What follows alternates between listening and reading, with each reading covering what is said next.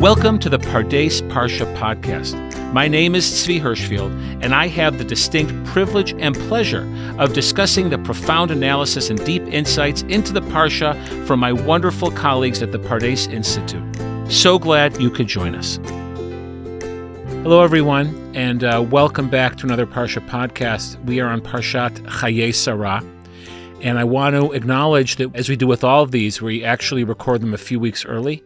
So unfortunately, we are still in the midst of a war, the second week, and the topic, it may come up, it may not, but I just want you to know that this is what we're experiencing, and this also affects our feeling in the room, and it's a difficult time, but we believe it's really important to move forward and continue learning Torah and teaching Torah, and so we are moving forward. So here I am with my colleague, Alana Gleischer-Bloom, who is also the director of PEEP, the Pardes Experiential Educators Program. I got that right. Welcome, Alana. Hello. Thank you for having me. It is a pleasure, and thank you for agreeing to do this. So it's a complicated parsha, right? And even though it's called Chaye Sarah, the life of Sarah, we know that it's really about the death of Sarah, and death sort of hangs over to some degree what's happening in this parsha. And so what do you make of that? The death of Sarah is sort of the title of what's going to happen in this parsha. Well, obviously, I think everyone, when you read Torah and the power of reading Torah and rereading it and reading it every year, is that you come to it from whatever's going on in your life. So obviously, as Svi mentioned, we're in the middle of a war here. We're in the middle of a horrific devastation. And so when I started reading the Parsha, I started thinking about grief and response to death. And so I was looking at this as Chaye Sarah, it's the life of Sarah, but it's the response to the life and the death of Sarah, of Avraham and Yitzchak. Okay, so if I understand you correctly, you're pointing us in a direction that each of these two great figures, Avram and Yitzchak, their actions can be understood in the context of grief and loss, and yet they don't engage it the same way. Yes, and they don't even engage with each other. They don't even talk to each other. We don't even see them interact at all. That's true. That is very striking. There's no dialogue there. No. In fact, the only thing that happens later on is directed at Yitzchak to find a wife for Yitzchak. But the one person missing in that conversation, of course, is Yitzchak. Right. He's gone. So what do you make of what's happening here? Give me your sense of Avram and Yitzchak in this context. Okay, so last we saw these two together was at the famous Akedat Yitzchak, when Avraham almost sacrificed his son. And after that, we don't know where Yitzchak is. We don't hear from him. Now we hear that Sarah has died. And the first thing Avraham does is find her a burial place, and he makes sure that he has paid for it and that he has his receipts and that nobody could tell him this isn't his land. He has it. He's prepared. He's planning for the future of being in this land and of making sure no one questions his burial plot. And then the next thing he does is say, like, all right, I got to get my son married. Who's going to do this? Who am I going to talk to about it? My Eved, my servant. So again, Yitzchak, no idea where he is. But we have this Eved, this servant, who seems very loyal. He is ready to go do whatever Avraham tells him. Avraham tells him, you got to find him a wife. The wife cannot be from this neighborhood. She needs to be from where I came from. And the Eved agrees to go, and we hear a lot from the Eved. We hear all about his journey, how he prays to God, he's nervous, here's what he says, here's what he thinks. And in the meantime, again, silence from Yitzchak. Don't know where he is. You know, it's striking. We even get the whole repetition, right? Yeah. We get the story, and then the Eved tells over the whole same story again. Yes. And so what you're pointing out is quite striking. Avram is active. The Eved is in the spotlight in this parsha, and yet Yitzchak is nowhere to be seen up until the very end. Yeah. It's so interesting to me that the Eved has such a primary role and that Avraham and the Eved have conversation. And it's interesting to me that Avraham talks to the Eved. He does not talk to Yitzchak. Like, your wife died and you haven't spoken to your son about it, but you're making all these plans for your son. You really want to make sure that everything goes exactly right. That's what I was seeing from Avraham, is he's thinking, okay, I need to make sure I have this burial place, and I need to make sure that the future is set where I have this brit with God. I have this covenant with God that there's going to be a great nation. That nation's going to come from Yitzchak. And I need to make sure that he has the right wife for this. And it can't be from the neighboring. I mean, I was thinking, and I think there are some Mefarshim who also say this, that it can't be someone from the neighboring community, because then Yitzchak might go like assimilate into the neighbors, and he might become friends with the neighbors, too friendly. Maybe he's not really doing his own thing. And he can't leave to find his own wife, because if he leaves, he might not come back. So there's not a lot of trust of Avraham to Yitzchak. Avraham seems to be making all the plans and making sure it happens in his own way without consulting Yitzchak. And how do you see, if I understand you correctly, how do you see that related as a response to the loss of Sarah? In times of grief, sometimes there might be people who just want to act as soon as it happens. Like, okay, this horrible thing happened, so now what can I do? What can I do? What can I do? I need to make sure that everything is going to be okay in the future. And okay, I think, to Avraham means that the Brit is going to be fulfilled, that he is set, that his family is set in this land, and that they're going to have a nation that is going to come from Yitzchak.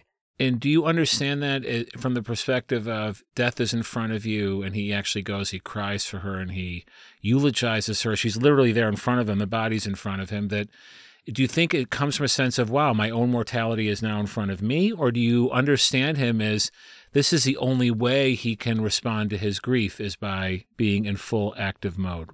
I think it's probably both. I think Avraham is getting older, and I think he wants to plan for what the world and his world will look like when he is gone. Also, I think that there is a piece of grief that there are some people who don't want to sit with it. They don't want to think about it. They want to just move, act. How can I work through this? And like the fact that Avraham doesn't even talk to Yitzchak, at least for me, the way I was looking at that was that he doesn't want to be reminded of his wife's death. He's not having that conversation with Yitzchak. They're not supporting each other. They're not with each other. He is just moving from action to action and plan to plan. We don't even know, if I'm correct, we don't even know how Yitzchak finds out. No, we don't even know if he's there in Hebron at the time when the burial is happening, right? It seems like you could even theorize he's already struck out on his own to some extent. Yeah. And although Avram is still sort of in charge of him in terms of finding him a wife. So Avram is in a mode of doing. He wants to ensure the future. He wants to make sure Yitzchak is married. He wants to make sure he starts to acquire land in the land of Israel. He's looking towards fulfillment of the covenant. Yitzchak comes up very strongly at the end of the parsha after that long description of what's happening over there in Haran. Where do you see Yitzchak in terms of his processing or his reaction? So Yitzchak, this is so fascinating to me. It says that Yitzchak is coming back. There's a strange word there, and it's unclear what exactly it means. I'm not going to get totally into it, but all we know is that he is coming back, potentially going back and forth from a place called Be'er L'chai Roi, which is the well of the living one who sees me. So he is at this well, and we have seen this well before. Seen again. We know about this well because Hagar was there when she got pregnant with Yishmael. She got pregnant with Avraham to have her son Yishmael. And as soon as she got pregnant, the Torah says that Sarah was either oppressing her or terrible to her in some way. And Hagar ran off to this well. And when she was there, an angel came to her and told her, you should go back to Sarah, go back to the house. And she, Hagar, named this place Be'er L'chai Roi. So that's what we know about this place. Why is Yitzchak there? What is he doing there? Well, especially because Hagar is the competing mother, right? It's very evocative that she appears here, right? She's the mother of the child that was rejected in favor of Yitzchak. So it is odd. Why would he go back? I don't want to say it's the enemy camp, but it's like the alternative story to his story. Why do you think he's going back to that well? I really think that, I think there are a few different options. So Rashi says that he goes there to find Hagar, to bring Hagar to be Avraham's new wife. So wow. That's one option. So wait, so Yitzchak is presented in the Midrash as this ultimate child of Chesed, right? He doesn't hesitate to go back and find the stepmother that he obviously had. We don't even know what kind of relationship if he ever had, because Yishmael and Hagar are kicked out when he's presumably very, very young. But he actually, in thinking of his father, wants his father to be consoled and not be alone. He actually goes and finds this stepmother and brings her back. Potentially. I think I was thinking about it more about like Yitzchak's own needs than his needs for Avraham. Maybe he's going to find Hagar to be with Avraham, but also maybe he's going to have Hagar be a mother figure to him, because Avraham is not present for him. At least we don't see Avraham being present for him. And the last communication we've seen was after he tried to kill him. So he might be having some trust issues right now.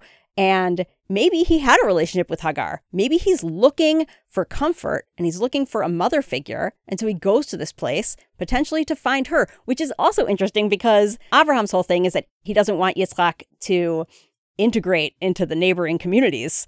And maybe Yitzhak needs integration. Maybe he needs people around. Who knows? But he is going to this place. And we don't know if Hagar is there, because also he could be going there because he knows an angel had appeared there. He's going there because he wants to be alone. He wants to pray. He's a contemplative guy, because the next thing we see is that he is lasuach basadeh. He's in the field and maybe conversing, talking, meditating, praying. He's doing, the Gemara in Brachot looks at that as the model for how we got to the mincha service, is that Yitzhak he's doing some sort of prayer.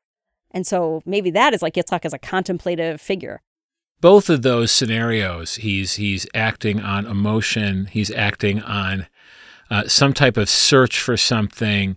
He is operating on a very different level than his father Abraham is operating. He is meditating, thinking, seeking, but he's doing something else. Yeah, he is. I would say that whereas Abraham is looking, I don't know if he's doing it intentionally, but whereas Abraham is planning and doing and moving forward, Yitzhak is looking for something, comfort, prayer, contemplation. And I think maybe he's looking for God. And at the end, what's also interesting, and I think what helps back up that Yitzhak is looking for comfort, is that at the end, when he does end up marrying Rivka, it says that he found comfort from Rivka after his mother's death. And moves her into his mother's tent. That Rivka becomes the comfort. And so he then, you're saying that closing piece puts everything that he's doing up until now in the context of dealing with his loss, of missing his mother and needing his mother, and the search for God, the search for Hagar even, whatever it might be. He is dealing with all of these difficult feelings in contrast to his father, who is very much about working towards the future, right? Yeah. Sarah is gone, and now we have to put everything in place for the future. And Yitzhak perhaps is actually in the past, grieving. Yeah, and I think it's also interesting, another thing that I think supports this idea is that Abraham, at the end of the Akedah, Abraham says that he calls the place, he calls Har Moriah, he calls it Adonai Yira'eh, that God will see. And Yitzhak doesn't go to the place, God will see, this future tense of God will see. He goes to a place that was called Ro'i, God who sees me. So there's these two places, the future, thinking about God will see, what is God going to do in the future, and then the present of God is seeing me. And maybe Yitzhak is looking to be somewhere where maybe God will see him, maybe Hagar will see him, maybe someone will see him.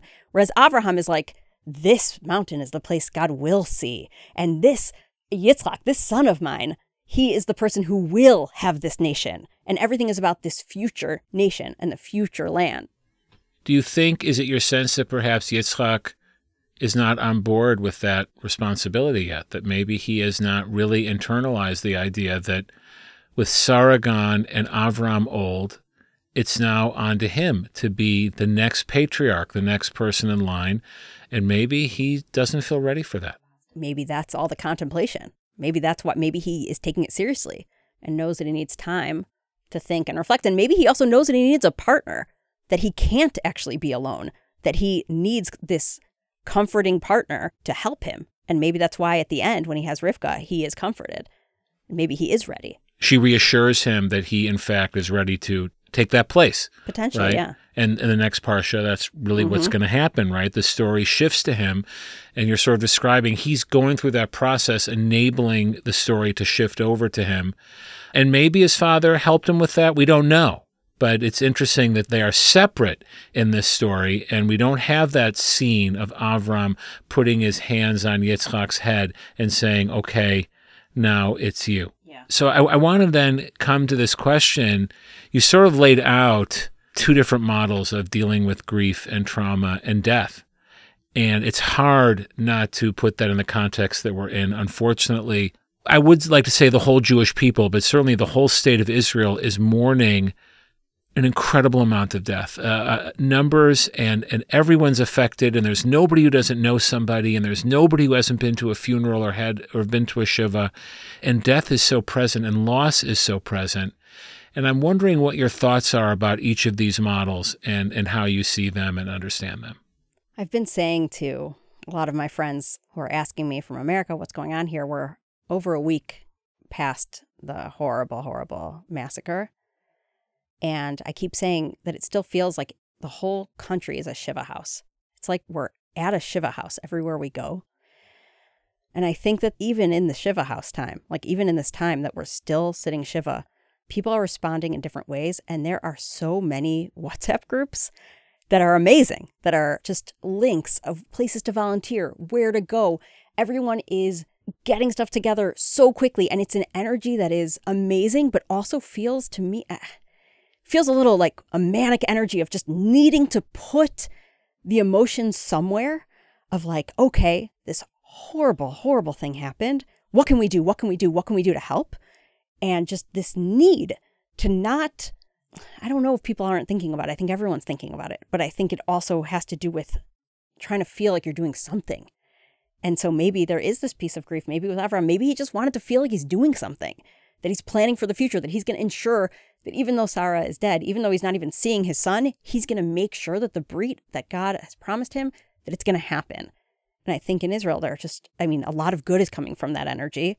And I also am so worried for everyone here, just safety-wise. And I'm also worried for when will we sit in the grief? There are so many people who are, I'm sure, sitting in it. But it sort of feels like this energy of trying to do, like I know a lot of my energy is focused around trying to figure out what I'm teaching in my classes at Pardes, and also trying to figure out, I have 3 small children, when they're going to school, how am I going to volunteer at the school? Do they need armed guards? Should we pay for security? All of that. Like I'm using my energy on that, and I'm not thinking about the details of what happened, and they come in pieces. Like in pieces, I get pieces of news that I don't, at some point, I know for me personally, I'm going to have to sit with it, and everyone's going to sit with it, and what's going to happen? I think part of it is we're a country at war. And so there's a sense of we don't have the luxury to grieve right now. We have to fight. But it does raise, I think I'm also very afraid, like what's going to happen, God willing, when the fighting will be over, and it should be over soon. There is going to be an incredible amount of grief and sadness and pain that people are then going to start, to follow Yitzchak's path, go out to the field, look for an angel, find some way to find comfort that he found. We're going to be a nation in search of comfort, and it's like, it scares me, like you read in Eicha when Yirmiyahu says, who can comfort the Jewish people? Mi Yenachem, right? How could we ever find comfort? And it scares me what's coming next. Yeah, me too. I just hope that the comfort we find is actually comforting and peaceful and reminds us of our humanity. So if I understand you correctly, right now we're in Avram mode, but we're going to ultimately need to be in Yitzchak mode because that's part of healing. Yeah, and because of the numbers of people who were killed.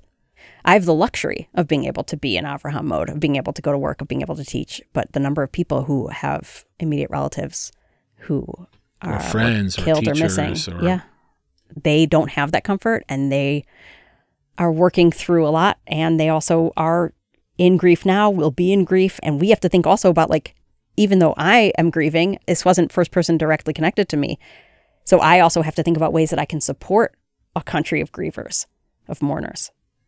Then what, I'm going to ask this question because I'm asking myself this question, where do you turn to find the strength to now confront all that? Like, where's your well where, you can feel the living one, so to speak, looking at you? Where do you feel like you need to go to gather that strength?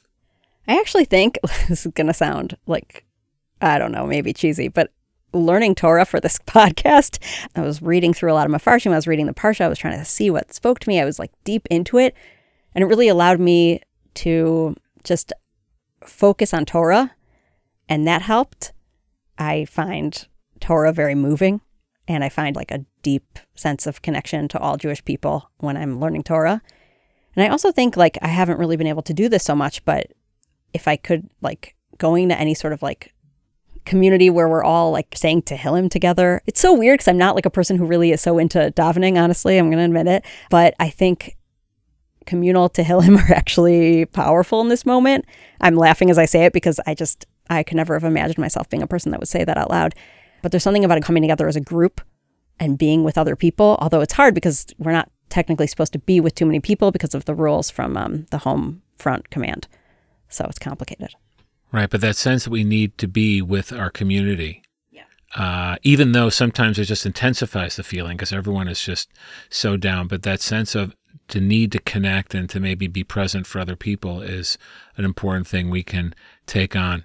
So maybe the positive takeaway is that death happens in this parsha, but the story continues and the covenant continues and there is a moving forward.